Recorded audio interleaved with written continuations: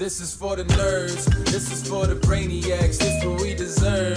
Go ahead and play it back, you ain't gonna touch me, you not gonna do nothing, you are not above me, I bet you wish you was me, I know it, I know. What's up, everybody? Welcome back to another episode of the Only Friends podcast. And welcome back, Melissa. She's back. There she is. This is all it took. Just a world full of tea. I know. You bring the tea, I'll be here. And I'm wearing the Landon's blanket today because I you realized know that's a Steeler blanket. Did you purposely turn that inside go out? Bucks. Yeah, go Bucks. Yeah. Different teams, same city. Yeah. You know, tomato. You turned that inside out on purpose? Oh, no, I didn't. Is it actually? Well, so the reason I have this on because I wear sandals today and I no free feet. You know No free feet. Right, exactly. You got to pay for that. Jesus Christ. You have a link? You have a link for people to go? What's that thing? Wiki feet. That's what Nikki said. She said she'll make me a wiki feet. Wiki feet. This is wikifeet.com/poodog. Actually, we should make one for Berkey. I do have very attractive feet. Okay, that's weird though. I don't say know that about yourself. Man. I saw the cheese grating going on at the cheese grating, and then we have a mug at the house of your ripped toenail. Oh, yeah. The toenail's not doing me any services, but it grew back. It's healthy. It's been at least a year since it fell off last. Okay, so you got a brand new nail. Yeah, I got a brand new nail. It's sparkling clean. Life. Yeah, I think we're doing good. You know what is particularly nice about my feet? I don't grow hair on them. That's weird. I do. What the fuck? I get them lasered, but yeah, I grow hair on my feet. Wow. On my toes. Everybody has a little bit of hair. You don't grow any hair on your feet? I have like You're 3 not a very hairy man, though. No, I have like 3 hairs on my big toe. That's it. Yeah, I have those too. And on my middle and my third toe and on the top of my foot. So high T. It's crazy. Yeah, but remember I sent that thing when it's like the difference between your first finger and your ring finger. It's like if you have a shorter you sent that and then everyone posts the pictures where it's like that, and I'm like, I think that's just how the human anatomy is. No. I looked at some are way longer than others. So mine is like mine's much shorter than my ring finger, which means that I was probably exposed to more testosterone in the Interesting. Yeah, mine are about the same size. Like we're all just like looking at everyone at home is like, Oh my goodness. We have so much to talk about. We have a whole tea party. Yes. To discuss. Before we get into all these wonderful conversations, we have 2 things to bring up. Number 1, there's a new episode of Poker Out Loud out. Mm-hmm. Episode 3, season 9. All of your favorites are going to be there. It's going to be myself, Ewan, Landon, Espin, the champ. He's there. Who else was on day 1? 2 other people. Matt Hunt was there. Yes, that's right. Of course. How could we forget Matt? Matt Hunt? He'll be back on Wednesday to do Strat Chat with Matt. Yep. We're gonna have a lot to talk about now that Airball is a little deflated. And the second thing is something big happened this weekend for the old Buccos. Bucks. A lot of things happen for Buccos. But we're not talking about W's we're talking about feel-good stories. We're talking about feel-good stories. There's a real human moment. Melissa, even you're going to enjoy this one. Yes. Okay. This man, is it Dave Maggi? Drew Maggi. Okay. Matthews. Dave Matthews got called up. Okay, good start. Okay, 13 years in the minor leagues. Wow. 1,100 games in the minors. Real grinder, okay? Mm-hmm. Berkey would do it if he could. Unsung hero. I would 100% do it if I could. Literally just seems like he has no chance at the major league dream. Uh-huh. He gets called up by the Pirates last week. Okay. Oh. That's best team in the league, the second best team in the league right now. Best in the National League. Actually. You guys are doing well. Mm-hmm. You don't normally. I think, right? Nope. The Pirates are in first place and the Yankees are in last place. So we're in some sort of bizarro world that's going on. Mars is in retrograde or some shit. It's because they don't have Hideki Matsui anymore. That's it. That is true. You're right. Mm-hmm. You're right. So Maggi gets called up, which is already a big deal in and of itself. He's never had a major league plate appearance. Right? They're blowing out a team last week. I think it was the Dodgers. It was the Dodgers. They looks like an accountant. He doesn't even look like he looks like he's fucking. They were up 7-2. Doesn't even look like a baseball player. Well, but they were up 7-2, and we thought like, okay, well here's his shot. He's going to get in. Yeah. And then the old Dodgers come all the way back and doesn't get his shot. Right. So the next day they're blowing the Dodgers out. He finally gets a plate appearance. He gets up there and he takes a real crack at one, rips one foul, strikes out. No big deal. Oh. They start him the next day. Oh. So now he gets his first major league start. Oh. Over. Bad. That's bad. That's bad. No hits. Still no major league Right. hits. I mean, So I thought this was going to be like an epic thing. Oh, right. Oh, don't you They worry. didn't give up on him. He gets sent down for assignment on Friday, but the Pirates get rained out. So now they have a doubleheader the following day, and they get to carry an extra 2 men on the roster. So they keep him up. Squeak him in for one more game. They blow the Nationals out. So he gets to come in the 7th inning. Comes up, first major league hit. Wow. Gets a second at bat in the 9th. Double. Yes, and an RBI. And an RBI. I think he got the RBI on the first hit. Maybe. Yeah, he did. But isn't that like what he's supposed to do? Well, I mean, the thing is like it's just because he's like he has 6 career major league at bats. Yeah, so like he was like in Double A. He wasn't even in Triple A, which is like the one step from the majors. He was in Double A, so he's not. Yeah, he's not like. Wait, so how did he get on the team? So he's the reason he like so Seems okay. like a mistake. Well, yeah, kind of. So Brian Reynolds, our outfielder. Ryan Reynolds, Dave Matthews. That's right. Brian Reynolds, newly contracted, extended. Brian Reynolds had I guess it was a death in the family, so he was on the bereavement list.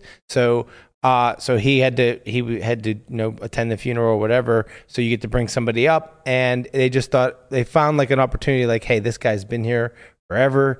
He's paid his dues. Yeah. Right. Let's, here's an opportunity. He's not going to be on the team very long. It's only going to be a couple days. And then it ended up. So he's done. Oh, he's done. So he's done. Yeah. They sent him back. Well, that's the thing. They sent him back down.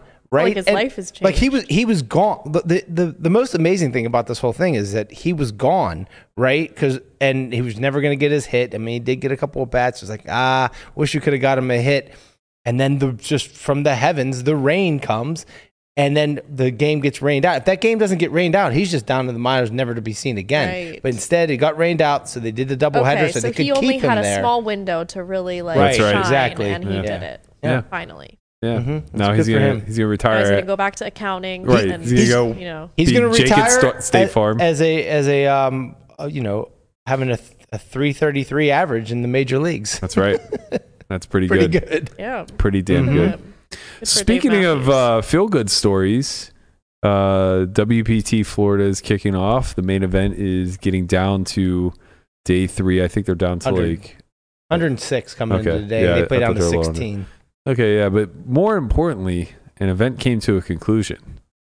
The one and only jolly old St. Nicholas, Santa Claus, out there shipping events.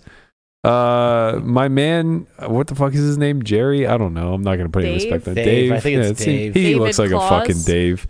David Claus. David Claus. Mrs. Claus is not happy with him. I mean, Santa is like wild when he's on his off season. Yeah, he's just out. Doing? He's out here causing ruckus and starting a convo. So, all jokes aside, one man entered the ladies' event not once, not twice, but thrice times, and he unfortunately won it. Yeah. For not a ton of money. I think the bounties probably helped that. Yeah, I would imagine so. I mean, when there's 2,100 real dollars dead in the middle, and only the person against him can win it, right? That definitely changes strategy a bit. It's like having everyone else having a bounty hand except you. Like everyone's just kind of playing crazier, probably. Yeah, that's the way Bay 101 used to be. They would do the Shooting Stars event, and they would bring out 100 shooting stars. So every table would have one. And at first, it was a 10K bounty on their head. You would get a full buy-in back. Yeah. And every year it would like decrease. Like by the end, it was like a $2,500 bounty or something like that. I thought it was a 5K tournament. It was a 5K bounty. Towards the end, it wasn't always a 5K buy-in. No, it was a 10K for many years. So yeah, I imagine that the bounty probably hurt more than helped as far as getting him knocked out of the event. But what do you think about? I saw you were a little vocal on Twitter. What are your thoughts on a man winning a ladies' event? I just think he was allowed to enter the event, so that means that there's probably a better way to facilitate, the social goal of a ladies event. Like it's like, I don't know, I just feel like the way it is designed sort of incentivizes the asshole attention grabby types. Like they know they're gonna be bothered by they're gonna bother a bunch of women and they're gonna get shamed for it, and they like that, they feed off that. So it kind of like gives them a way to do that, when in like if you just want a social event, just hold like a cash game. You have a much more freedom over who's allowed to play and who isn't.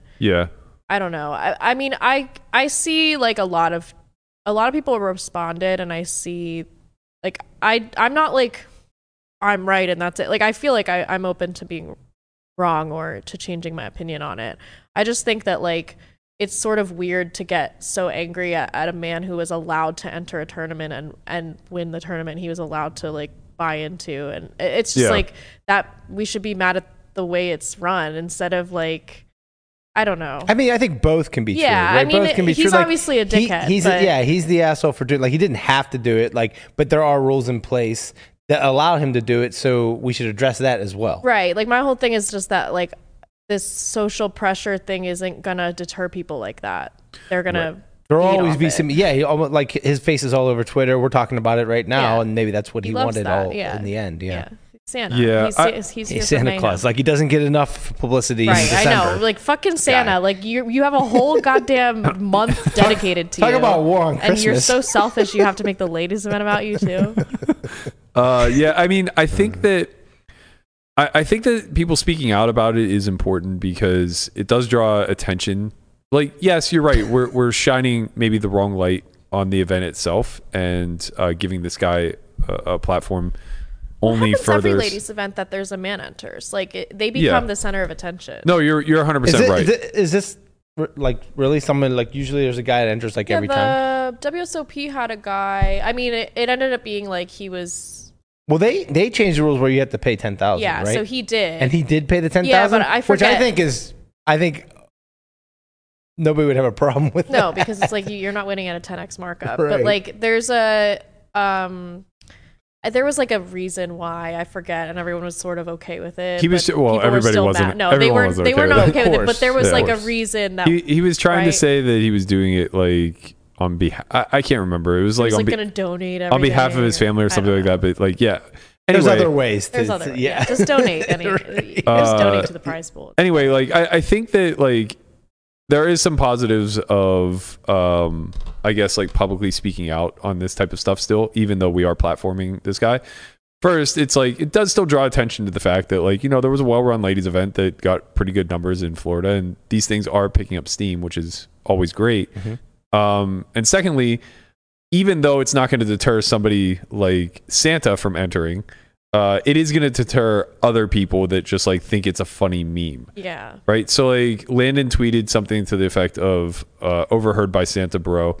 Wouldn't it be funny if I identified it as a woman and won this event? And I think that, I mean, when push comes to shove, like I think the cash game ideas are a great idea. And I think the tournaments scale better. Like it's easier to just get 25 dedicated tournament tables to ladies only or whatever. But I think that the biggest issue, and we're going to see this more and more now that identity politics are becoming such a hot button issue, is that it's impossible for the operator to make these calls. It's almost going to be an unenforceable. Yeah. Yeah. So it's like the more we acknowledge gender fluidity and accept the fact that you know, there are plenty of non-binary people in this world. Now, like what you present as isn't even really all that relevant. You know, we saw that there was like a bit of a falling out with I think it was a WSOP circuit event that was running a ladies event, and maybe it was in Florida. I can't recall. It's hard to take you serious. That's fine. Climbing you. We're just, me and Chauncey are just having a good conversation here.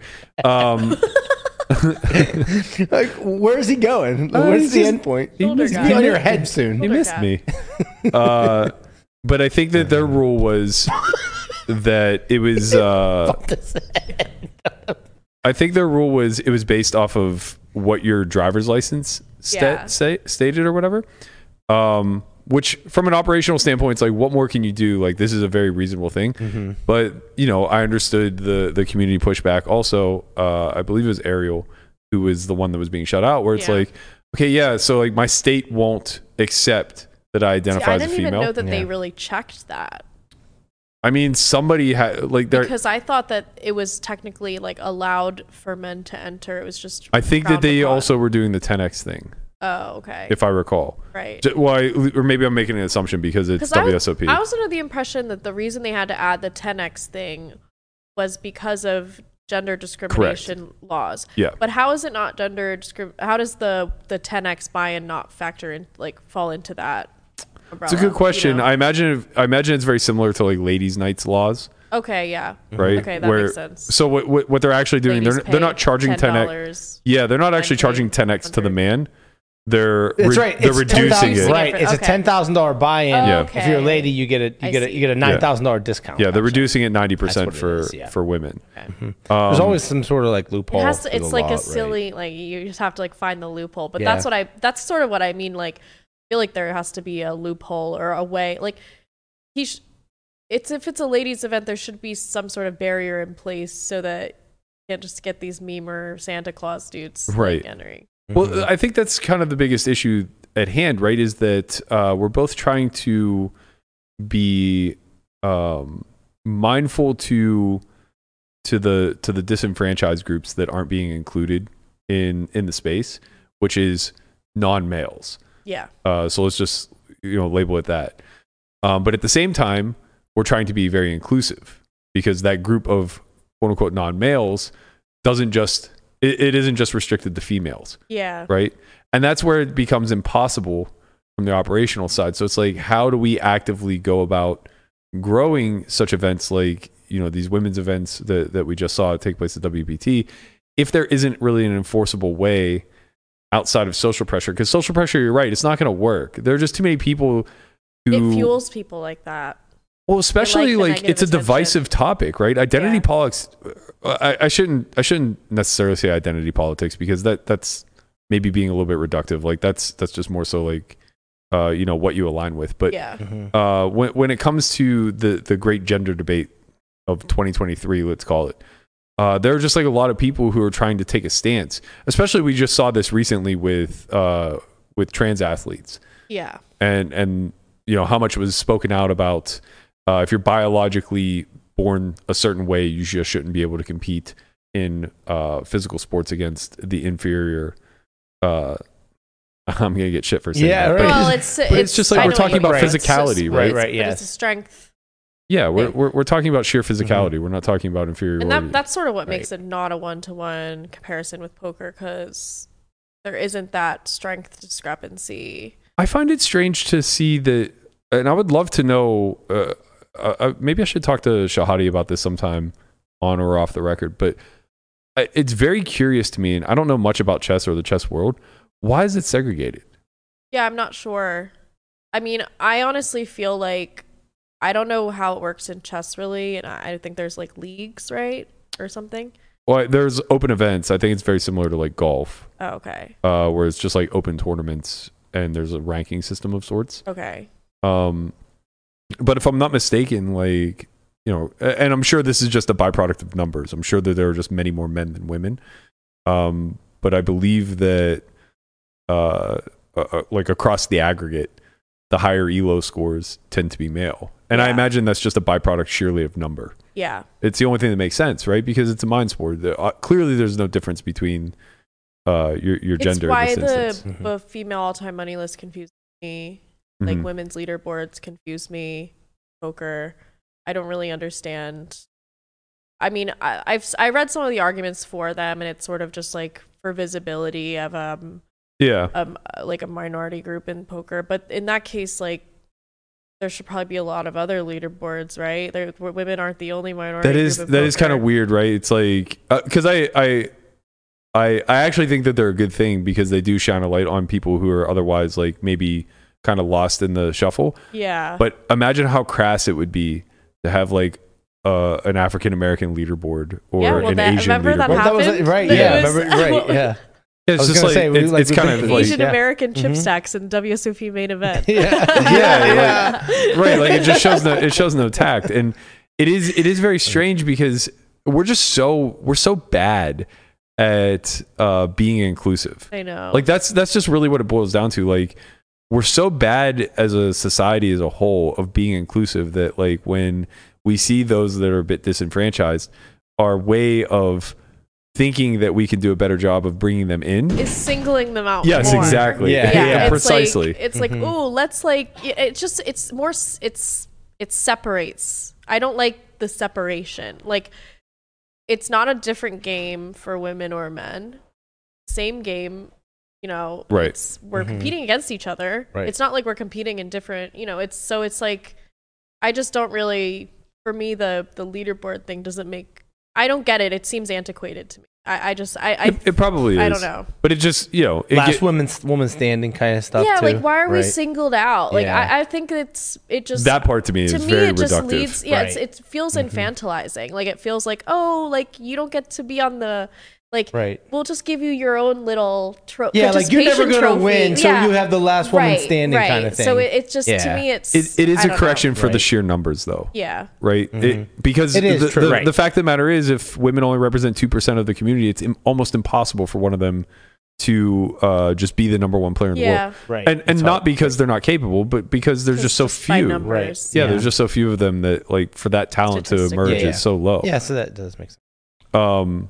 But yeah, I mean, it's a weird thing because it does generate these hot debates then of inclusion versus exclusion, and there's seems to be like nobody has it right.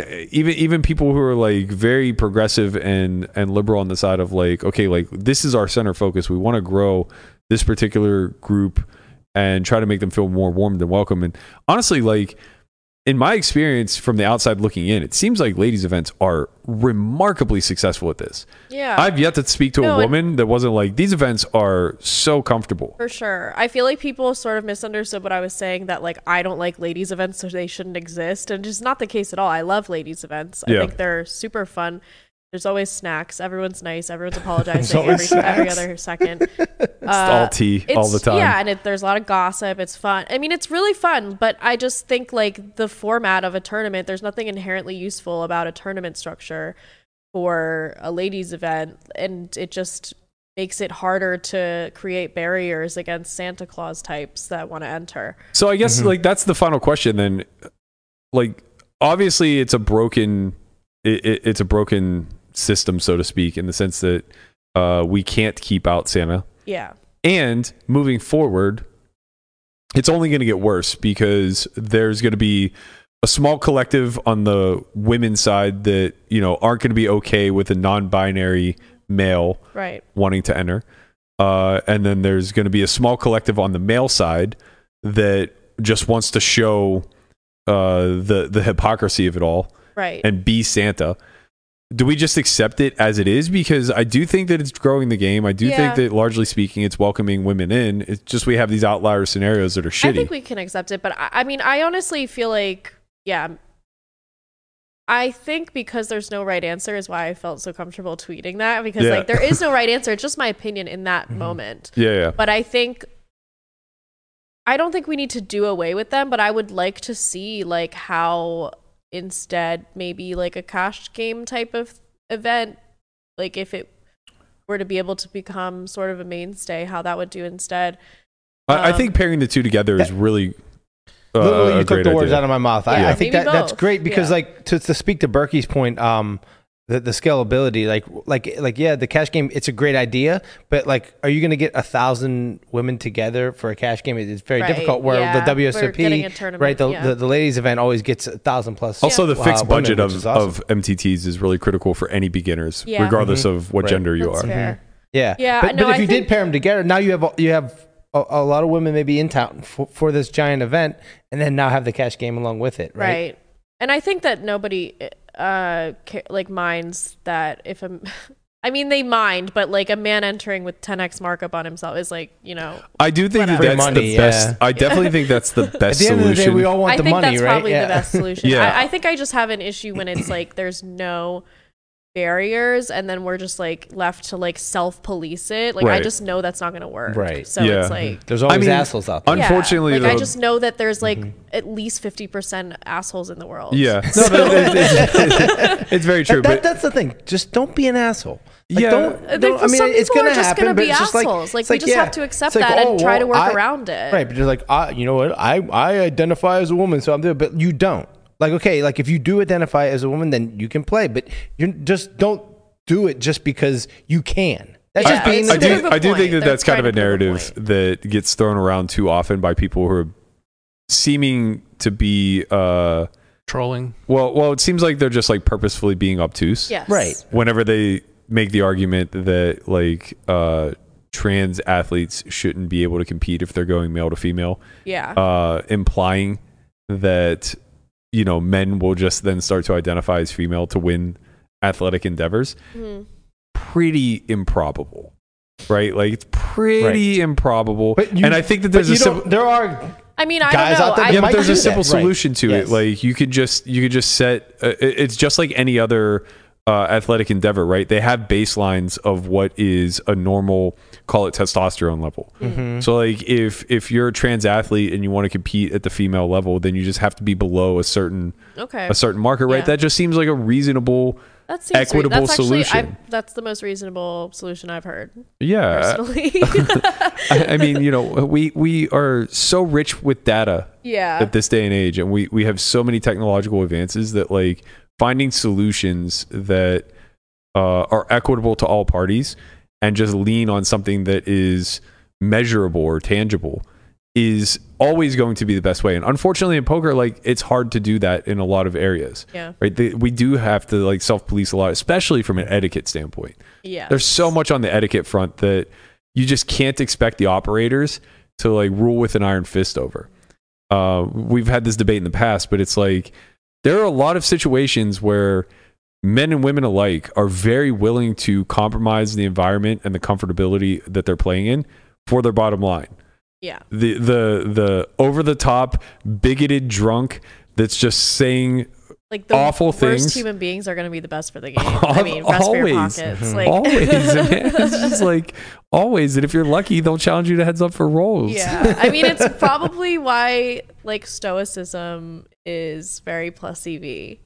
Yeah. And that's something that I think I need the Berkey mindset course on because I get very like I got to tell you, it requires a lot of years of punching holes in the wall and rocking back and forth with your knees between your legs while you're crying in your closet. But like eventually, you get over the hump and you just realize it's just numbing, isn't it? Honestly, jokes aside, like I think a big part of it is somewhere between your 20s and your 30s, you move away from this mindset that the world revolves around me. Yeah. And you start to see it from a bigger picture point of view of understanding that not only does the world not revolve around me, but a lot of what feels like personal is generally just like a projection of somebody else's insecurities or issues that they're having. And they're dealing with their own aspect of thinking the world revolves around them. And in a competitive game, it's hard to hold that mindset because the pots matter. Yeah. Right. So you already have an emotional reaction to the winning and the losing aspect. And it's very difficult to remove yourself from like, why does this always happen to me? Yeah. The better of a relationship you have with variance, though, the easier it becomes to understand like it's just a hand. Yeah. I wasn't chosen one way or the other, and we'll move forward from it. Right. It's hard, man, especially when you don't like the people you're playing with. I know. I don't know how you're able to do that. Like silence is key. Silence and I would get baited. I would get baited so bad. I know I would. Go ahead, Guapo. What were you gonna say? I was gonna say, as far as facilitating cash games, how do you keep guys from crashing that? That's a good question. I mean, casinos actually can pull this off because they offer private games. Right. That's what I was thinking. That was like sort of where my mind was going. You can control the list. The waiting list. And it's like a loose list. Like someone can show up and be added to the list. Exactly. But it's on the like it's less about who you say yes to and it's more about who you say no to. And as far as a legal standpoint, the casinos can't get any backlash from that? No. Sort of So they just charge. So like if you and I want to go play Heads Up, we just pay $200 an hour and we just go rent a table.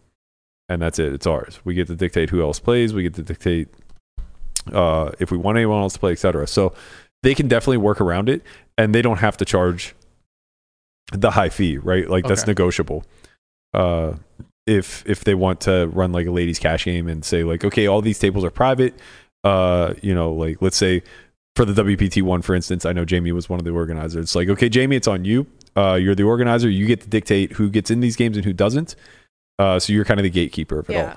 It's a big responsibility. Knowing that someone like Jamie is the gatekeeper, I don't think Santa would even try. Santa won't, for sure. Santa won't. She'll be put in some awkward spots whenever a guy shows up who, is basically like saying like, look, I don't identify as I present.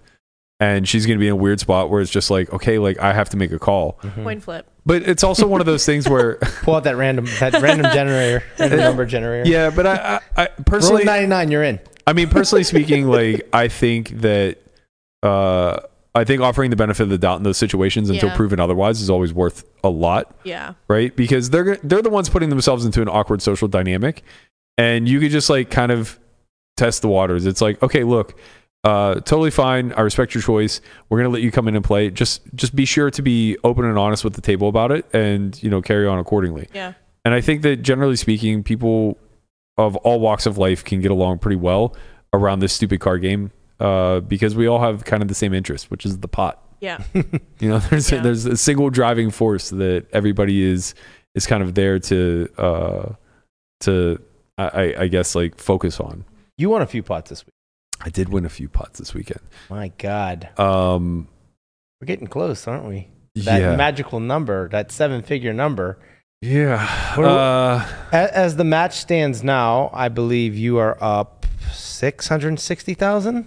So I came in up 309, and I won. I won 350. 350. I believe you won 353, and you were up 306. So we're at 659. Okay. As far as I'll trust my math is correct. I will trust the manager on this one. It might be 659 plus or minus point something, but yeah, plus or minus 5K probably. I mean, yesterday was an absolute bloodbath. It was the first time I'd seen Airball from weekend one since weekend one, but man, he's reverting back to his old self. It's wild. I actually took my very first break in the entire match. Wow. I couldn't hold it anymore. We were 3 hours in. Wow. And no honestly, breaks. Okay, 3 hours in, he hadn't taken a break. He had not taken a break 3 hours in. Wow. And honestly, like, he must have been dehydrated. I don't know if he ordered any green teas either. I was holding off for so long to take the break. I was like, I'm just gonna wait him out because I had to piss so bad. But he was so tilted that I was like, I can't leave. Yeah. Like, I know how this ends. If I leave, he's going to take a 15-minute break and gather himself. Yeah. Go get high somewhere and like come back. And I was just like, I'm just going to keep waiting. And we got to the 3-hour mark and the new dealer sat and I was like, okay, he's going to go. And then he deals a hand and I'm like, fuck. You got to wear Depends. I was like, all right. He's like, Berkey has to wear diapers because he doesn't want his opponent to go off tilt. I'm like, all right, enough's enough. Like, I can't hold it anymore. I got to go. So I go and I run to the bathroom. I take my 4-minute break. And I don't think Nick knows how the break system works. So what it is whoever initiates the break, both parties get that time. But the break ends at 4 minutes. And anybody who goes over that 4 minutes comes off of their allotted time. So you each get 24 minutes? Like a chess clock for breaks. Yes, exactly. So the second I come back, I initiated the break, right? We both have a 4-minute window now. The second that I come back, my clock stops. And if he's not at the table, his clock now begins. So he wanted an extended break. I assume he went and got high or whatever. But he sat at the table for my entire 4 minutes. And then as soon as I got back, he left for 10 minutes. Well, that's not smart. I'm like, bro, you could have a 15-minute break. What are you doing, man? Yeah. Like, you do you. I guess it's fine. But yeah, he only took 2 breaks yesterday. Took 2 long ones. Pretty sure he's back on the cabbage, if you will. Devil's lettuce. The devil's lettuce. Devil's lettuce. I think he's out there trying to calm himself down. But yesterday went incredibly well. I got every single bluff through that I can remember. I think I got called once in a small pot. That's nice. Really. Always a great session when all your bluffs get through. We'll discuss a lot of the hands on Wednesday, but There were a few notable ones where I was just like, this guy is on fucking monkey tilt right now. Showed up in a 3-bet pot where I 3-bet aces, bet flop, and then check called, or maybe I check called all 3 streets. I think I check called all 3 streets, and he just has 5-4 offsuit. He didn't river the flush this time. There was no flush to river, man. He had 5-4 red on 9-7-6. Yeah, he had 5-4 red. Gutter, I guess. Oh, yeah, he's open ended. Maybe he was open ended. Yeah, but it bricked out. He had 9-7-6. 4, 5, 6, 7. Yeah. All black, and he just went bet, and I think I went call. So that one was fun. There was another one where he showed up in a 4-bet pot. Was it a 4-bet pot? I don't know. But yeah, again, he just had like, a weird offsuit hand. He 3-bet more yesterday than the entire match combined. Like, he's definitely trying to gamble himself out of a hole, and I'm fucking here for it. Yeah, for sure. Well, I mean, he did say that that's what you were going to do. Usually what he says is about. So. Yeah. Yeah, speaking of, there was a point where we were just trading fucking blows. Like, we were just going at it. He had 5-bet me a couple of times, and this hand comes up where I raised 7-6, or sorry, sorry. I raised 7-6 on the button. He 3-bets. I have 4-bet, and then he 5-bets like pretty small. So I call, and the flop comes like 5-4 deuce, and I'm just like, oh my god, this is where it ends. I'm gonna hit it 3, and he's gonna have an ace, and it's just gonna fucking end today, because we were like 300k effective. He bets. I call. Turn is the 10 of hearts, bringing backdoor hearts. I have 7-6 spades. He bets again. I call, and the river's another 10, and he jams for like pot and a quarter, and I obviously fold, and he takes his hand and he goes, fuck you, Berkey, and he literally throws it in my face. Like, the cards hit me in the shoulder and fly off the table, and he has king 8 of hearts. So the best hand by far. So as the cards are like flicking off my shoulder off the table, I just very casually and calmly reach in the muck, pull out 7-6 high, and table it for him. And he goes, you fucking pussy, you never bluff. I go, check to me on the river, man. I would have been all in. Yeah. Like, what are you talking about? He's jam the turn. I'm like, then he would have folded and you would have windmilled in his face. Yeah. I would have windmilled in his face too. Yeah. It's nice to hear that you guys are talking now. Those were the only words spoken. I windmilled like 4 bluffs in his face and didn't say a word. One of them, that's so awkward. One of them I just like slowly turned over. like he knew the bad news as soon as he folded, and I just like very casually tabled it. He was doing like some wild shit, man. He like led into me on king 8-3 rainbow, just like leads right into me as the pre-flop aggressor. I'm like, what the fuck is happening right now? And then there was another one where he check called in a single raise pot, and there's like 2,500 in the pot, and he just bets 10k on the river, and ace jack makes the nuts, where it was like very clear that I could have ace jack, and at this point he just can't. So I had ace 9, and I just like 4x raised him. So he bets 4 times the pot. I had 4x that, and then he just casually folds, and I'm just like, nah. Oh my god, you fucking stink, guy. Oh man. So yeah, I saw that there was a little gathering of the minds after the session. It looks like they all get together with Joey for some drinks, some celebratory champagne. What were they celebrating? I mean, they had a few laughs. They were just getting after it. The Airball G crew. Okay. Team Airball, motherfucker.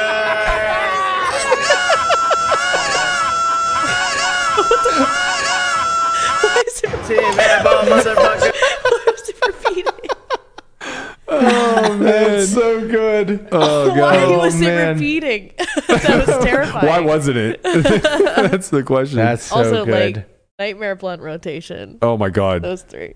Could you imagine? I mean, I don't smoke, but like I don't want to be trapped in that fucking time. circle. No. Jesus Christ. Yeah, things are going well. When they made that video, I think he forgot there was 80 more hours to play in the match. It was his only win. Right. I told you that's why he played so tight, right? Like for the last in a session, he wanted that moment because he's never going to get that moment for again. sure. It was unlikely. his World Series. Right. You play again I'm today? glad he got to have that. Me too. I love that for him. Oh my god, I love that. I for love you. that. I love that for him. Where's I Landon really at? love that for you. You play again today, 4:00? We do. Nice. Poor Lamanna, he didn't get the reference. Oh, what? He didn't get the I love that for him. Yeah. He thinks it's the Landon reference, which it is, but in this instance, we're memeing Lynn. Oh, sorry. But she went when she was going through the coaching roster of Salt for a while. She'd be like, Andrew Brokis, 900,000. Whoever the fuck that is, 900,000 in earnings. I love that for him. Oh yeah. Broke loser. We play again tonight. Striking distance of the million. The real question now becomes what happens if and when we cross it. Right. So the rules are. Do you think he'll quit at $1 million? Right. That's the rule. He can quit, but doesn't have to. I honestly don't know. After the first weekend, I thought emphatically yes. Like I was just like, this guy's in way too deep. Like he wants out. Honestly, by the end of the third session on the first weekend, even though I was only up 30K, my read on him, like physically and emotionally and everything else, was like, this guy wants out bad. And then to no surprise, he got sick. Right. So like I wasn't shocked at that chain of events. Now, after hearing like how much he has on the side, like I don't know the exact number, but like he was open about it in Twitter Spaces that he seemed to be betting himself pretty hard. From his words, that he has side action on himself. Yes, he said in a Twitter Space that he took himself at the price. So I don't know how much action that is, and I don't know. I don't know how big of a shovel he has to try to dig out. That's what I'm saying. Talk about throwing good money after bad. Like you're down $1 million, and then the clock is running out, and you're going to be like, all right, I'm going to try to get this. Well, so that's get kind back of the on thing. The plus side. That's I imagine the time will task. matter, right? Like say he gets stuck $1 million today, and we still have 40 hours left. Yeah. Maybe he keeps going. You'll have 40 hours but after maybe today? with like a little less. Maybe with like 15 hours left, and you're stuck $1 million. Yeah, like at some point, Yeah. at some point he has to just say like, okay, like I don't even know if I can get any of this back, let alone all of it. Winning the side action doesn't really seem. Yeah, I imagine there's just like a risk calculation there for him. Yeah. I also think there's a chance that like when he's stuck $1 million, he'll just say like, okay, I quit. Now let's play 501K. Right. Yeah. Which would be fine because I would have a bunch of new money, an extra $1 million to take a bigger bigger piece of myself at the higher stakes. But yeah, I think it went a little bit unnoticed when he went through that like tirade, that drunken tirade on Poker Go, calling me out, like wanting to play bigger, telling you to buy in more. Yeah, and he wanted to play bigger, and Doug was like kind of goading me, saying like, "You have the best of it, like you should definitely up the stakes." Yada yada. It's like, obviously, like that's fucking peanut gallery. Yeah. But obviously, like that's not really all that reasonable, especially at that point when I was only up 300. Yeah. Because it's like, well, if we 2.5x the stakes, I'm not suddenly going to have more action on myself. I mean, actually, that's a lie. I would, because I think I have a good understanding of like just how bad he is. Like even currently, I was probably still way too conservative how big of a piece I took. So like, yeah, like playing a new match at higher stakes, I would be a lot more aggressive. But the big thing is that like once this one ends, I would for sure ask to buy a bigger piece yes, than I have now. So I'm all for you got the courtesy friend sweat. Yeah. But yeah, like as soon as this ends, like what I'm 100% positive of is no matter what happens moving forward, we'll never need another arbitrator again, because I will never put a time frame on it. Right. Like I have no fucking interest whatsoever in doing X amount of hours moving forward. Like if he's in town and he wants to play, we'll play. If he's not, then we won't. Yeah, I think that's probably the best. Yeah, the scheduling was a fucking nightmare so far. Like him constantly trying to game the system in order to gain some sort of like less of a negative edge than what he possibly has. It's too much, man. It's just like, look, I get it. I see the spot now. I understand how blessed I am to be in it. And, the win rate is obviously astronomical. So I should probably be bending a little bit more than I am. Yeah, I think you were like not so sure, and then like a couple matches in, like, oh. Yeah, well, I didn't realize it was just going to be a battle of like who knows things about poker. Yeah. Right? Like, are you making roughly $10,000 an hour? Currently, but I don't think that's sustainable. That's not right. Of Right, course right. not. But that's currently what's happening right But now. honestly, like, Yeah. 5,000 an hour actually might be close to my true win rate here. I'm honestly not sure. Look, whatever. I don't want to bloat or boast all that much because, like, again, I'm just Who knows? not good at heads up. It's still heads up. And like there's still high variance. I'm also just like not good. Like I'm winning sheerly through what I believe to be my ability to exploit what I think he does badly. Yeah, but that's what poker is, better right? than most people. Are. Yeah, for sure. But you know, it's good enough. If he gets better, I get hurt a lot. And Yeah. so like this could swing still. Yeah, of course. You know. Do you think Doug's still coaching him? I don't know, man. I feel like he's not. I don't know. Like they both had choice words for one another at the table. That's exactly why I say that. There was sort of like a bit of. It seemed like Doug maybe wanted to distance himself from. This guy couldn't possibly take any more L's. Yeah. Than he has in the last 3 weeks. Yeah, I mean, what a change in sentiment. That's one way to put it. You know, like just public sentiment is really. He changed. went 3 weeks ago when this all began, or I guess a month ago at this point. Every single day for a week, he had a dunk video that was out. Right. Most of them surrounding me, some surrounding others, there. But he was in the mix. Yeah. Like he was rejuvenating his channel. He was coming hard with the takedowns. By the end of that week, with the lead up to the first match, and by the time the first match had concluded, his entire online persona had turned into poker dad, like overnight.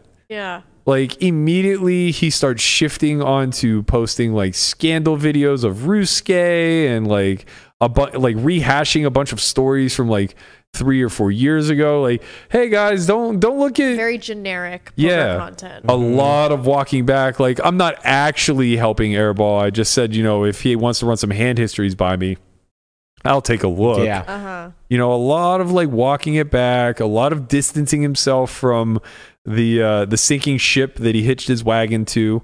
A lot of like, you know, not a great look. A lot of L's for the Upswing crew. Yeah. Ryan Fee hasn't tweeted in a month without getting absolutely bodied on Twitter. I don't know what he has to have like a masochism case. Honestly, it's just it's actually getting hilarious to the point where don't yuck his yum. I'm not going to yuck his yum. You know what? Maybe he has a public humiliation kink. He might. We're yucking his yum, and that's rude. You might be right. It's so funny to me that like it got to a point yesterday where, so for like the last couple of weeks, he's been saying idiotic things about me, and you know I just reply. Honestly, what I'm doing is giving them a taste of their own medicine. I'm just replying like a troll, and I'm basically I think is probably the best way to. It's fun. I will say it's fun because you don't have to get into their argument. Yeah, you can just who be wants like, to have an intellectual debate on lame. Twitter, and then right. it's like. Yeah, it's like get Doug's balls out of your mouth. Yeah, eat a dick. And so like that had gone really well. One I think I got like 1,000 likes to his like 20 or some shit like that. But yesterday he posted something in defense of Doug with regards to the Charlie Carroll Twitter Spaces debate, basically doubling and tripling down that, you know, Doug was absolutely right to make a video about this, that Charlie's tweet was completely out of left field and deserved to be criticized, et cetera, et cetera. And at that point, like I just wanted to kind of test the waters to see just how easy it was and how unlikable he is to the general public. And I just replied and said, why must you show up daily for your ratio? Yeah. And it immediately got a 10-to-1 ratio. And people were replying with like get Doug's balls out of your mouth. Yeah, it got like screenshotted a bunch. I mean, it's sort of a weird strategy by him, I gotta say. I don't really know what his like aim, like his goal is with the whole social media presence. Good sidekick. But it is very unique to make your whole brand like kind of like go ahead sticking your tongue up another guy's ass. Which is fine. I'm not gonna yuck that yum for sure. I totally support like guys licking tossing other guys' asses and it's fine. For sure. But it's just an interesting strategy. Because he kind of seems to just be walking into ratios left and right, and he has no real like personal brand. his whole brand. I don't know. It's kind of weird to call it brand, but it is a brand. Yeah, his whole brand. He's just under the upswing umbrella. Well, his whole brand is Doug, so it's like sort of strange. I don't know. Like, it's very HCL-y, right? Yeah. We see a lot of that out of that camp where it's kind of like the almighty figureheads of Ryan and Nick. Yeah. And just kind of like, propping that up at every turn anytime somebody shows some sort of criticism. Your own stuff, like if you're constantly just like doing that, it becomes your whole thing, and then you're having random guys tell you to get balls out of your. Yeah. So it's like you got to balance it. That would be my feedback if I were his strategist. Well, don't give him too much. I won't let out the secrets. We're enjoying ourselves. That does take us into the larger topic at hand, which was a lot of shit went down in these Twitter Spaces, man. Twitter Spaces are the new thing. They're pretty it. I'm not gonna lie. And I think that poker has needed like sort of a town hall type vibe for a while. Agree. So. I kind of think that was to some degree what we were hoping here, but it was never going to be a panel, right? No. It was always just going to be like, and we don't really do call-ins. Exactly. So like we were never going to get the outside voices. It was always just going to be like, let's bring up topics and discuss, and then hope that it generates a conversation either on Twitter or in the comment section or whatever, right? Yeah. But Spaces really accomplishes something next level. It's like a meeting ground. Yeah. Yeah, you're right. It is very town hall-ish. Yeah. Right. Anybody can come in. Anybody can raise their hand. Right. Maybe not everybody's going to get to speak, but you at least have the chance to. Yeah. Right. Real PTA type of vibe. Yeah. A lot of Karens in there. Exact same topics of conversation. Right. 100%. It really is just the exact same, right? So I think the first instance of Spaces gone awry was the last time I had a 400K win over Airball and did a little bit of a victory dance in Dankness's that space. Was the love that for him today? Yeah. Which obviously led to a lot of pushback from the Lynn side that eventually just kind of led to Deeb and maybe more so myself kind of poking holes in what I consider to be a pretty poorly formed argument. Is it weird to argue with your ex in front of like hundreds of people? Very uncomfortable. I would say it can't be that can't be a normal thing. Yeah, I would feel so weird doing that. Very uncomfortable, but it's different when you're defending yourself, I think. Right. Yeah. Like I would never provoke that. Right. I wouldn't even provoke it like subtly via a subtweet or something along those lines. I've never understood the people that have a falling out in a relationship of some sort and then tweet some melancholy thing where it's clear who they're talking about, but like a long platitude thing of like, and I'm just gonna work on myself. Exactly. Now. Yeah. I can't do that. What was so strange was having to go on the defense for somebody that merely a week prior I would have considered someone close to me. Well, it's very weird because the timeline of it's not like you had just broken up and then 2 years. Like, you guys were like friendly for a while. Yeah, very. Like so it's and you like she invited you on her podcast. Like it's just weird. Like it was very strange. It caught me off guard, and I think that's what allowed it to happen because otherwise it is very jarring. And if you're not taken aback and you're a little more critical, you're just like, okay, this isn't the time or the place. Yeah. But it kind of was the time or the place because it was a big audience that was like listening to somebody like say pretty shitty things about me, which was also being reiterated from a week prior on Vertucci's podcast and then the Airball G podcast or whatever, right? Well, it was the Berkey smear campaign. There was a solid week of it, and honestly, thanks to everybody who's been vocally on my side, and this will carry into the Charlie conversation because, like him, I can very much relate to the idea of being supported quietly in the shadows, and then being completely and utterly shit on and dragged publicly. I can't even count how many times you've mentioned like, oh, this person DM'd me in support, but like they'll never tweet it. Right, which is like, and it's always somebody who's like, their word really matters. Like a big person in the community. Yeah, like somebody who actually like could, move the needle on public opinion. I think like after that week, especially after that Spaces, the narrative had greatly shifted and it turned very, like from my perspective anyway, very differently where people were vocally supporting me seemingly across the board. And the Poker Go game obviously helped that because it was just curated in a way where I was just meant to play the hero role. It's like, you know, there's no other. Right. No matter how much Doug tried to separate himself from it, and no matter how much like everyone tried to say we're not in each other's camp, at the end of the day, it was cast as Doug, Lynn, Airball, and Person versus Berkey. Right. Right. Like, and Person didn't help that cause, saying like, let's all put a $25K bounty on his head, and Doug, yeah, let's do it. Did they end up doing that? No, I wish. I actually might have made some fucking money. But you know, as that began to happen, it was very clear that the narrative was publicly shifting heavily in my favor and very much shifting against Doug. And if you look at his content, it's reflective of that. Yeah. There was a video he put out with Brad Owen where Brad was kind of memeing Doug for picking on me so much, or like for always, you know, making me the center of his content. And then they kind of tried to do some self-deprecating stuff. I thought it was funny, but I don't necessarily know that it landed all that well with his audience. It's not like it's a highly viewed video, and it kind of like fell off. And now they're just moving into like, let's talk about hands, guys. Like, what else is going on? Hey, I run this card room. Like, don't look over here at this heads up match with this guy that I said's a fraud and doesn't know a thing about poker. This whole like heads up match that I instigated. Right. Like, come back over here and, you know, give me back my authority to be good at the thing that you believe I'm good at. And it's honestly, I like his grandpa videos. Like, I like the non-controversial videos. I think they're good. I mean, Thomas is obviously like a stellar editor. He's great. But I just don't watch his videos because like it's hard for me to like support someone who could just turn on me so violently one day. Like, it's scary.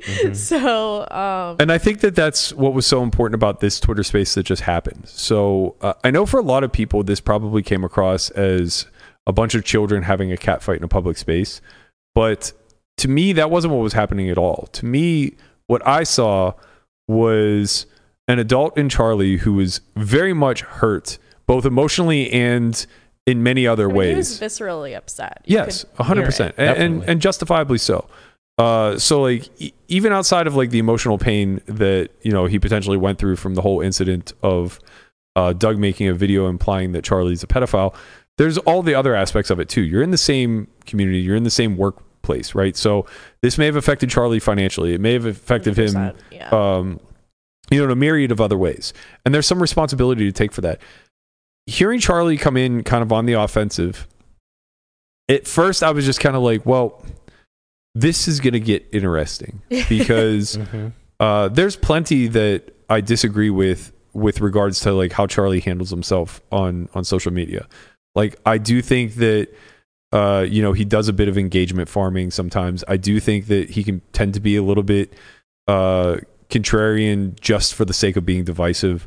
There's a lot of overlap that I see between, you know, many of the camps that I don't necessarily agree with. But I will say that, like, he at least appears and comes off as, more so when I hear him speak than when I read his tweets, as a very thoughtful and mindful person.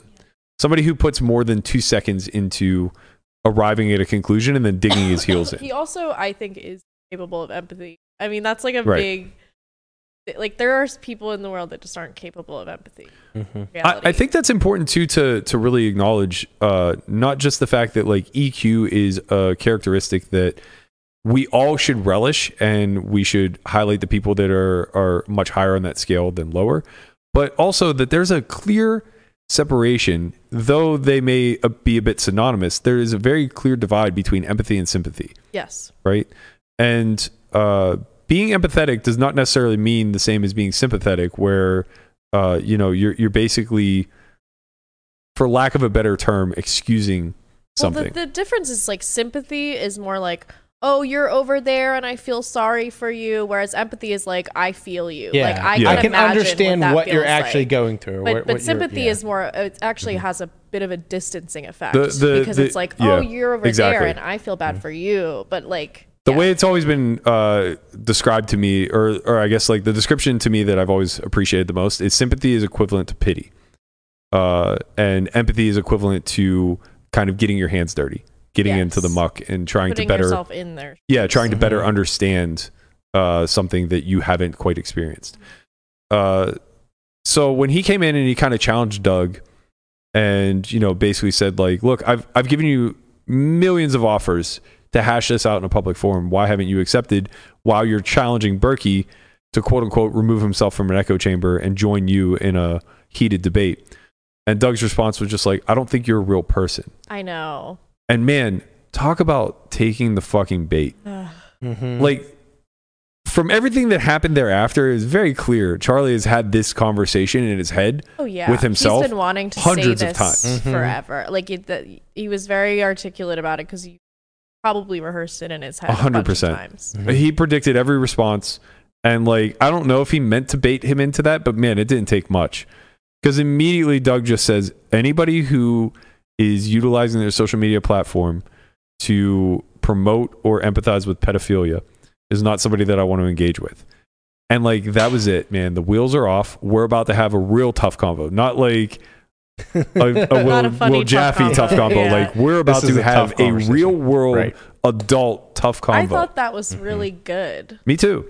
I thought it was like, you don't really get content like that that's so raw and agreed. Just actually like hashing shit out that has been simmering and everyone has been sort of aware of, like this dynamic, and just to have it hashed out live on air. Yeah, it's wild. Because you could never plan that. You could never be like, "Hey, Berkey, come on with Doug and Charlie to talk about pedophilia." You're like, just gonna happen. You're just gonna have political responses. Like, you just have to be diplomatic about it if you have any time to prep. Yeah. But on top of that, even though I don't think we reached any level of resolve, what to me was the biggest takeaway from all of this is that for many, many years, Doug has been portrayed as the standard of poker content, and more importantly, he's been looked to as a leader and as an intellect. Even Rob, whenever he was calling me, Doug, and Airball all clowns. Smart clown. Yeah, he referred to Doug as the smart clown. I'm the nice clown, and Airball's just a clown, right? He's probably not far off, but like, we might be able to have a little more debate on this smart clown aspect. Well, smart is also like, there are different kinds of intelligences. So I feel like everyone sort of has a meter of each type. And Doug might be really high in one section. And the smart ass. He's a smart ass clown. Well, maybe not even that. I just think that's not a dad joke. Maybe not even that, but it's just like, I think probably what Rob was referring to is that he's a very, very shrewd businessman who's smart about his tactics. Yeah. And we can all wholeheartedly agree with that. Very calculated. 100%. Sure. But he hasn't been lately. That's the thing. As the wheels have fallen off and he's fallen out of the good graces of the people because bro humor isn't working for him anymore. Well, he's had a reign on the mob for a while. And I think the mob has just like gotten a little older, a little wiser, and a little more mature. Yeah. Right? And I think what the biggest takeaway from this discussion is that Doug is just absolutely not capable of good faith debate. Not in any capacity, because he was given multiple opportunities to, at a bare minimum, show some shred of humanness. Dude, Ryan, you watched Real Housewives. Do you remember the episode where Luann calls Carol a pedophile? And then she texts her, "Hey, it's Luann. Sorry I called you a pedophile." But there's like a screenshot of that. And I'm like, that's all he had to do. I think this was that might have been before. All he had to say was, "Sorry I called you a pedophile." Literally would have been just the absolute bare minimum. Like, don't get me wrong. I still think that he would have had a lot of things to answer for. He doubled and tripled down on this stance, which was when somebody who you can literally hear the hurt in their voice I know. opens up about. My heart was breaking for him. Yeah. Like, Charlie absolutely opened up about a very traumatic event that happened to him in his childhood. It's the most traumatic thing that can happen to a person. Right. Like, for sure as a child. It's absolutely. Like, it's just like, you to even not be able to like step outside of your own paradigm for 1 second and just be like, that's horrendous. And like, right. I hear you. Even just saying I hear you would be like better than what happened. Right. And I mean, it never got further than a yeah, but, right? So it's like, Charlie is basically being vulnerable in front of hundreds of people, now thousands, admitting one of the most awful things that can happen to a child, and saying that like to call me the embodiment of the thing that ruined me is one of the most detrimental things that you could do to another human being. And Doug just responded with like sheer and utter coldness of like, but you said that pedophiles it's like he deserve really, empathy. Well, I think that his first thing when he said you're not a real person, it just stayed there. Yeah, that's the basis that he's working off of. Like he can't see that as valid or like hear it. I don't even think he hears it. Like it's just noise to him, right? Because he doesn't see that as a real human being. Well, because he doubled and tripled down, right? So later, Charlie and him re-engaged, and he brought up the actual tweet, and Charlie said, "Yeah, I that's what I've been saying. I could have worded it better, but like, yes, I do believe this." And most clinical, I mean, he went as far as saying it was a punt. He shouldn't have right? tweeted that. He should have said it on a platform where he can be more nuanced. Right? Like, that's and true. Doug's reply was, I just think that you were farming for engagement and that this was an extreme take that deserved to be dunked on. And it was like, I had no choice. Like, I was sitting by planning on not getting involved because I didn't want to make it about me, especially after Charlie admitted something like that. Like, there's no... You just give him his space to talk. Not only that, but like there isn't really... and what about this kind of response? Because it's like nothing that Doug has ever done to me is nearly that bad. Right. But the template's the same. And I just felt compelled to kind of step in and say like, look, man, this is consistent with you and your brand across the board. And you can have whatever opinion it is that you want. But for you to just give no benefit of the doubt when somebody says something that you deem to be relatively extreme demonstrates that you absolutely act a certain way when you've decided that you have no respect for another person. And with Charlie, it's very clear that you don't respect him. You're allowed to... You don't even need to respect somebody to like see them as a human being. Well, that's the thing with him. The second that there's no respect, you're a target.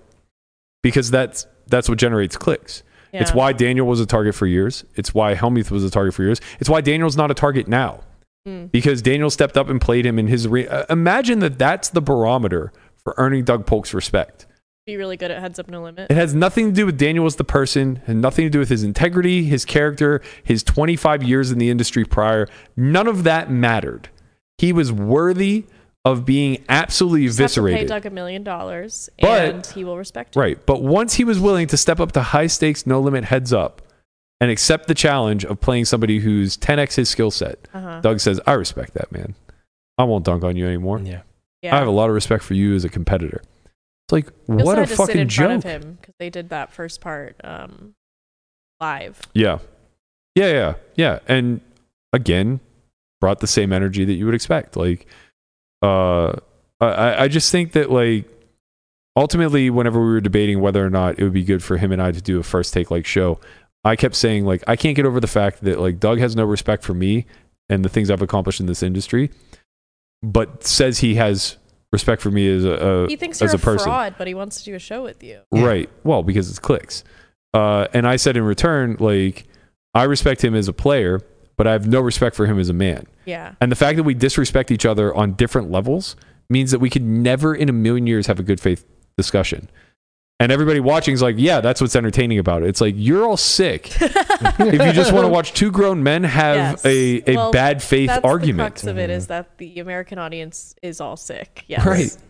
But like good faith arguments are fascinating to watch. Yeah. Right. If you've ever watched like Sam Harris debate Jordan Peterson about the existence of God, that's a fascinating conversation. Even if you like hard dislike or disagree with someone. I don't like Jordan Peterson. Personally, I don't think bad faith arguments are fun to listen to. They're horrible. They're very frustrating because it's just like you never get anywhere, and then like there's always some sort of immature tactic. Right. At the end of it, you're just like, why did I waste my time? Yeah, and it's just like this? And, it's just frustrating because you want to make the person like have a good faith discussion, right. And then they won't. So much of the energy is actually spent on trying to reframe the argument into something of good faith that you never really get points across. Yeah. And I felt like that was what I was trying to do in this instance with Doug and Charlie, where he kept pushing back, and I would give other for instances, like, okay, say a woman tweets something about abuse. Would you ever in a million years just dunk on that, assuming that she's never been abused? It's would like, you of course her a not. Pedophile? Right. Right. Or would you, whatever. To be fair, sorry. Good. Did Doug actually call Charlie a pedophile? He'll never directly call anybody anything. Exactly. He said he was a sympathizer to pedophiles. No. Okay, he just implies it. On the Poker Go stream. That's what I was just going to bring up. Yeah, on the Poker Go stream, we were talking about something, and we were talking about kids or something like that, and then Charlie. And he goes, fascinating that we're going to go from Charlie Carroll to kids. Wink, wink. Yeah, okay. and then Rob was like, what do you mean? That's not and cool. he was like, well, like... Yeah. Exactly. He'll just always dance around it so that he doesn't get himself into any legal issue. Yeah. But, the implication's very strong and obvious to anybody who's familiar with the back and forth. It's a bully joke. Right. Exactly. It's a bully joke. Exactly. Yeah, so like when it all was said and done, he didn't want to walk anything back. I offered him a final branch where it was just like, do you think in any world you are wrong to stand by the fact that you trashed Charlie over this tweet? He just goes, no. I mean, I feel like I would feel very... Well, I guess it's just a different paradigm. I just think that's such a terrible experience for Charlie to go through. No matter what you think of him or what your opinion of him is, it's just like to have gone through that as a child and then to be accused of it on such a large platform on no basis. Like, we really made a big leap to call him a pedophile from that, right. To be honest. Of course. And I mean, I just can't imagine that must have been so damaging to his mental well-being for quite a long time. And I'm sure this was probably very cathartic. Had to be. For him. But yeah, it had to be. I mean, I don't know. It's just fucking terrible. It is. It's honestly awful. But I think that the small win that Charlie and the community at large can have is that what becomes clear in Doug being unwilling to engage in a good faith argument is that Doug isn't interested in the truth ever. He's interested in pushing his narrative. He's interested in creating his content in a meaningful way to himself that will accomplish what it is that he's trying to accomplish. Even Fee was on that space at one point. Basically, and Dankness was trying to make him understand how awful it was that Doug put out that hit piece video for me or against me or whatever. He was trying to make the argument that it was a gift to you. Exactly. Like, oh, I'm sure you guys were like, oh, what can we do to gift Berkey? Right. Yeah. Right. Yeah. That was their end goal, was just to drive eyes to solve for why. Right. And Will was just basically like, no, clearly the video was made as a hit piece. The whole point was to suppress Berkey as a respectable member of the community and make him look like a complete fool. And Fee was just like, you guys just don't get it, man. Like, you're not opting in. It's like, yeah, no one opted in, man. And he's no like, one wants this. He's like, it's all. He's basically like, it's all the work. All you have to do is then clap back, and then it just becomes this rivalry and drives eyeballs to both. It just bothers me the implication that they did it as some sort of gift to you. Right, of course. That was obviously not the intention, and even if it ended up being that way, that was your own doing. They didn't help with that. Right. They wanted to bury you. There's no and they did for a little bit. Of course, yeah. Of course. There's no part of either Fee or Doug. And maybe not even of Lynn or Airball either, whenever you're talking about people who are adjacent to this. There's no part of them that sees it through any other lens other than this is the fastest path to growth. I kept basically saying, if this is a gift, I don't want it. Yeah. I'd rather just grow organically myself. Hey, here's a fucking slower bag of shit. Yeah. But it has a candle on it, so. Right. And he's like, I actually genuinely believe you that you don't want to do things that are compromising for money, blah, blah, blah. He's like, I just think it's fucking stupid. Yeah, he basically was just calling you dumb for not being completely bottom line driven. Yeah. Which is fine. I mean, there are people in this world who are like that, and that's fine. But not everyone needs to be that way. And if everyone was that way, the world would be dystopia. It is fine, but where the line, in my opinion, is drawn is it's not about the being bottom line driven. We all should be trying to be successful at what it is that we do, and money is the way that we keep score. So being able to run up your riches is worth something. It's when you compromise your character or your morals in the process. Yeah. And like that's an afterthought seemingly for everyone involved. Like it's not even a consideration. Well, I don't think that you have to have character and morals in order to compromise it. Fair. Fair. Yeah. I mean, so like if you don't have any, you're unbound. Like it's free. You just get to do whatever you want, step on whoever you want, and you don't feel any guilt or any conscience about it because you don't have empathy and you don't have a conscience. Yeah, so it's funny in these moments he how honest he is, right? Like he is very honest about that. I'm doing this just for the money, right? Or like, you see a world where you could ever be wrong? No, like he's just like it's wild to me that I don't even think he realizes for him, right? Yeah, but that's why I'm saying like it's crazy to see him so uncalculated. Like the last few weeks. Yeah, the last few weeks. Right, he's way out of his comfort zone. He doesn't have an editor behind him. He controls everything on his YouTube channels. When he's in the space, that's like, right? When you're in the spaces, you're just out there on an island on your own. True. You have to, It's hard to spin in the spaces. Right, it's hard to spin. Right, of course. You don't have funny Thomas adding in funny memes. Exactly. His tweets too. Right. If you go look at his timeline over the last couple of weeks, assuming he didn't delete anything, like his tweets are like very tone deaf to the criticism that he's taking on. Yeah.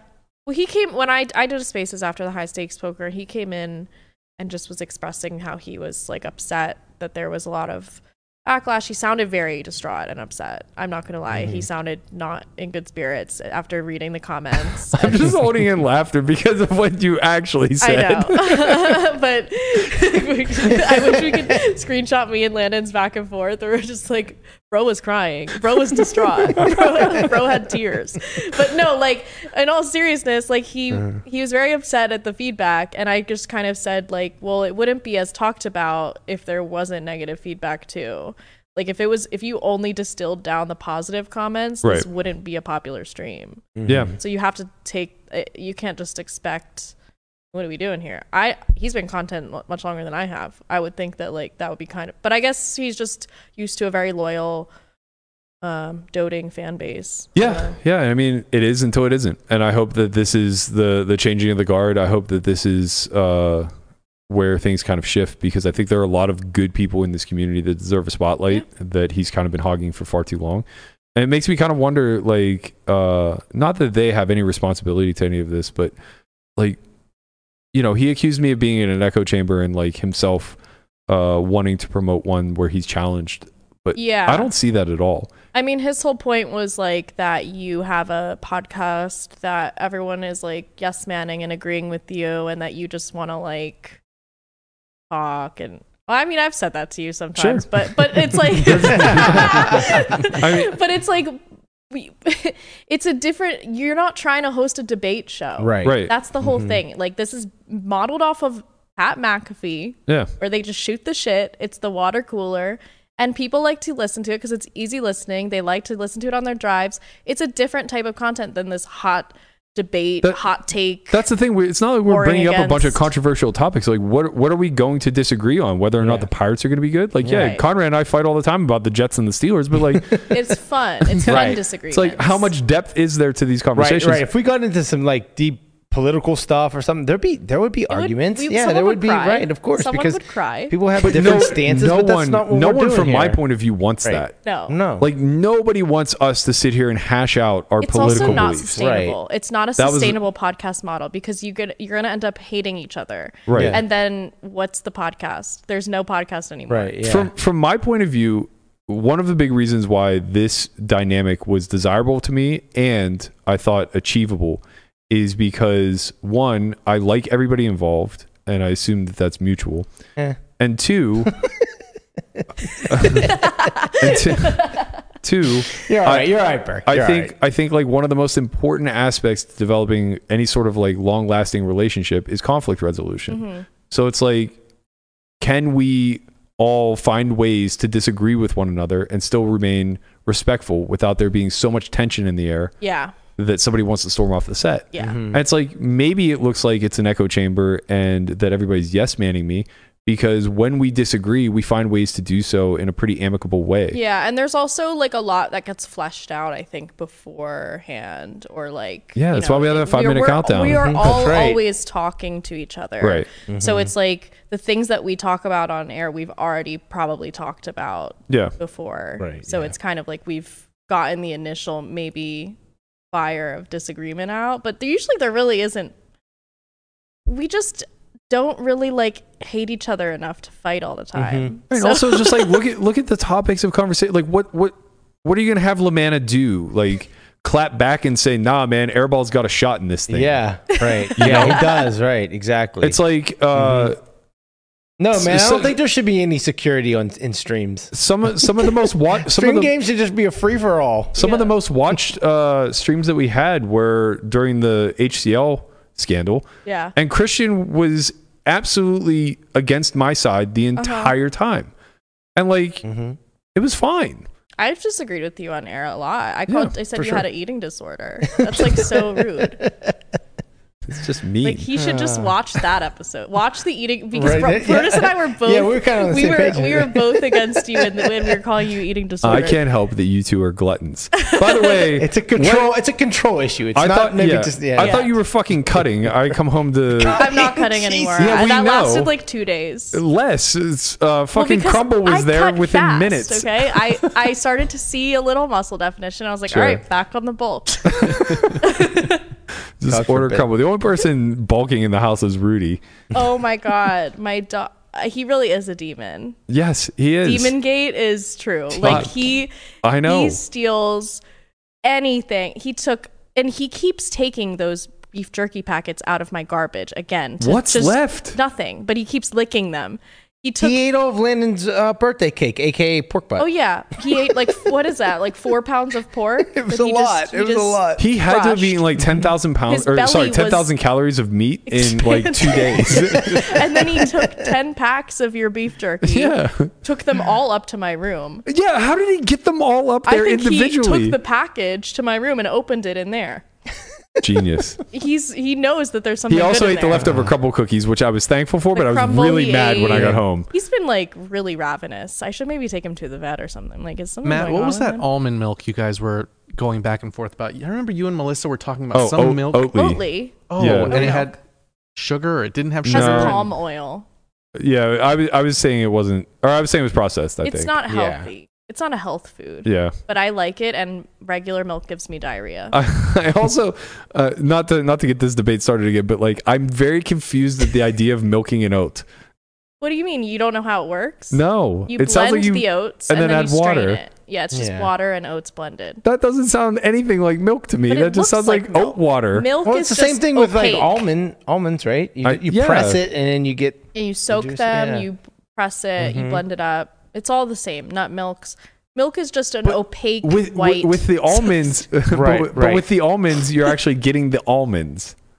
With the oats, you're not. Yeah, you are. You're getting the oats runoff. The almonds. What piece of almond are you eating? They crush them up, or they blend them up. Yeah, but it's the runoff. Oat milk tastes much better than almond milk. Yes. Yeah, coconut milk is the best, so we can all agree with that. Coconut milk is really good, but it's not good with everything. Like, there are certain things, I don't know. I'll make some mac and cheese with oat milk sometimes. Okay, yeah, mac and cheese with coconut milk would be a little... You're right. But coconut milk's really good. Like, I've recently switched to a coconut almond or coconut oat blend. Okay. Like I'll have to try coconut. I don't think I've ever had it.